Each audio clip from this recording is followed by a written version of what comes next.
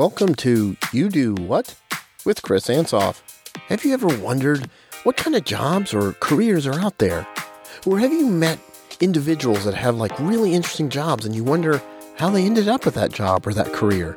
Well, in this podcast, I'm going to interview folks and find out what their current career or job is, and then find out how they got there. So, let's meet Lee. What do you do now? I do a great many things. Mostly I work on my podcast. It's called The Climate Champions, and I interview people that I consider climate champions who also consider themselves climate champions, where they're working to mitigate climate change. And I produce an episode every Sunday night, every Monday I publish. Fantastic. So is that your full-time job, is the podcast? Well, I don't get paid for it, so I have to do some other things. Okay. And I have had a pretty accomplished career. In the energy industry. So I participate on boards and advisory boards, and I mentor to different companies that are involved with clean energy or electric vehicles, anything that I think will help the world. I offer my services to advise. So sort of a clear energy consultant? Yeah. What I say is clean energy and clean transportation. Okay. Clean. So carbon-free. Consultant in that area. I say Ivory Soap clean. Ivory Soap used to have a tagline that they were 99 and 4400% pure, and I want to see a world that's 99 and 4400 free of carbon in the atmosphere. Cool. Awesome. So when you were in high school, is this where you saw yourself being later in your career? There is no way that I could have predicted anything like this. First of all, there were no podcasts. That wouldn't happen for another 30 or 40 years. But I was a practicing introvert. I could only be an introvert. I never did anything that required public speaking or any speaking for that matter. I was a math guy, and that's what I focused on, getting good grades in math. Right. And I didn't really do much else. Played with my friends and sports. So how did you... Brooklyn, New York. You had to do sports. So what was your path to where you are today? So as computers became more popular, I moved from math to computers. I went to school, Carnegie Mellon University for computers. So I went to Silicon Valley and I developed software. Had my own company for a while with two other gentlemen from MIT. And I was offered an opportunity to come work for Sempra Energy down here in San Diego about 21 years ago. I had a young family. I thought it would be better for them. My wife thought it would be better for them. So we moved down to lead the IT department for Sempra, not understanding that wasn't anything like Silicon Valley where you're developing new stuff. So it wasn't that exciting for me until, because I was in the energy industry, I started bringing strategic ideas, advanced technology to help improve reliability and lower costs and allow the grid to be able to accept more clean, carbon-free energy like solar and wind. Cool. So the steps kind of went from math to computers to doing computers for an energy company to energy, and then from energy to clean energy once I understood what was at stake. Okay, and then moving into the consulting area then. Do you still work for the energy company, or are you now sort of an independent consultant? I don't. Toward the end of my career there, I became disillusioned, one, with the fact that we weren't doing enough to help mitigate climate change. Sometimes, depending on the leadership, they would either think it was a good idea or they didn't care about it. And I didn't really want to pursue money as my main focus for my entire life. So once I understood that really add value by helping to mitigate climate change, I made the decision to leave and to leverage all my contacts in the industry and the fact that I could do improv, which is a whole other thing, but it allows me to speak well and speak creatively and convey messages. So I put them together And I was able to talk at conferences and lead conferences, keynote, and eventually that leads to people wanting you to advise them, which is what I do now. Cool. So what aspects of what you do now do you like and what you don't like?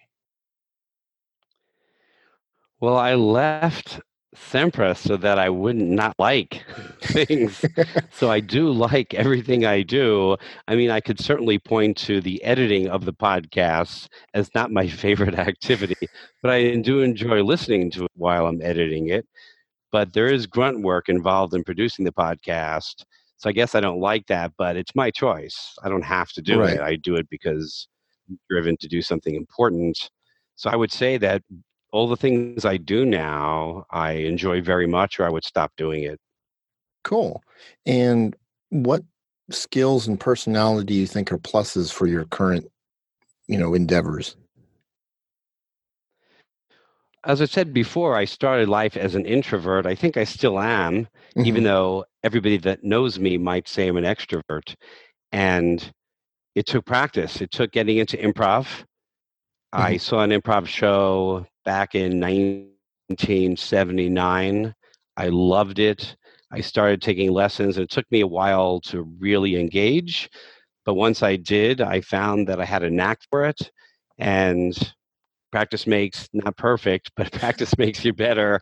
And so I eventually began to perform in front of people, and that gave me more confidence that I could speak. And then at work, when I had to speak or when somebody had to speak, I would volunteer because I had the confidence to know that I could speak on a topic I really knew well, given that I could speak on topics I didn't know at all. Gotcha. Okay. Now, going back to the different times you sort of switch careers, like from going from math into computers, and then, coming down here, how hard was it to do those? How difficult was it to make those changes? Was it, difficult and sort of emotionally and mentally? Was it a lot of fear, or was it just like, ah, heck, I'm going for I found that it depended on how many things were changing at the same time it? Hmm. and how prepared I was for it. I will give you an example. I moved from the East Coast to California. A lot of people would be nervous about that, but I was so excited about starting a new life. Nobody was dependent upon me, so I did not have a lot of fear when I did that. But when I left Silicon Valley and came to San Diego, I had a new family, two Mm, young daughters and my wife. I was the only one earning money at that time. Everybody was dependent on me. And so I had a lot of fear that right. I was making the wrong move. I was giving up a good career in Silicon Valley for an unknown San Diego experience.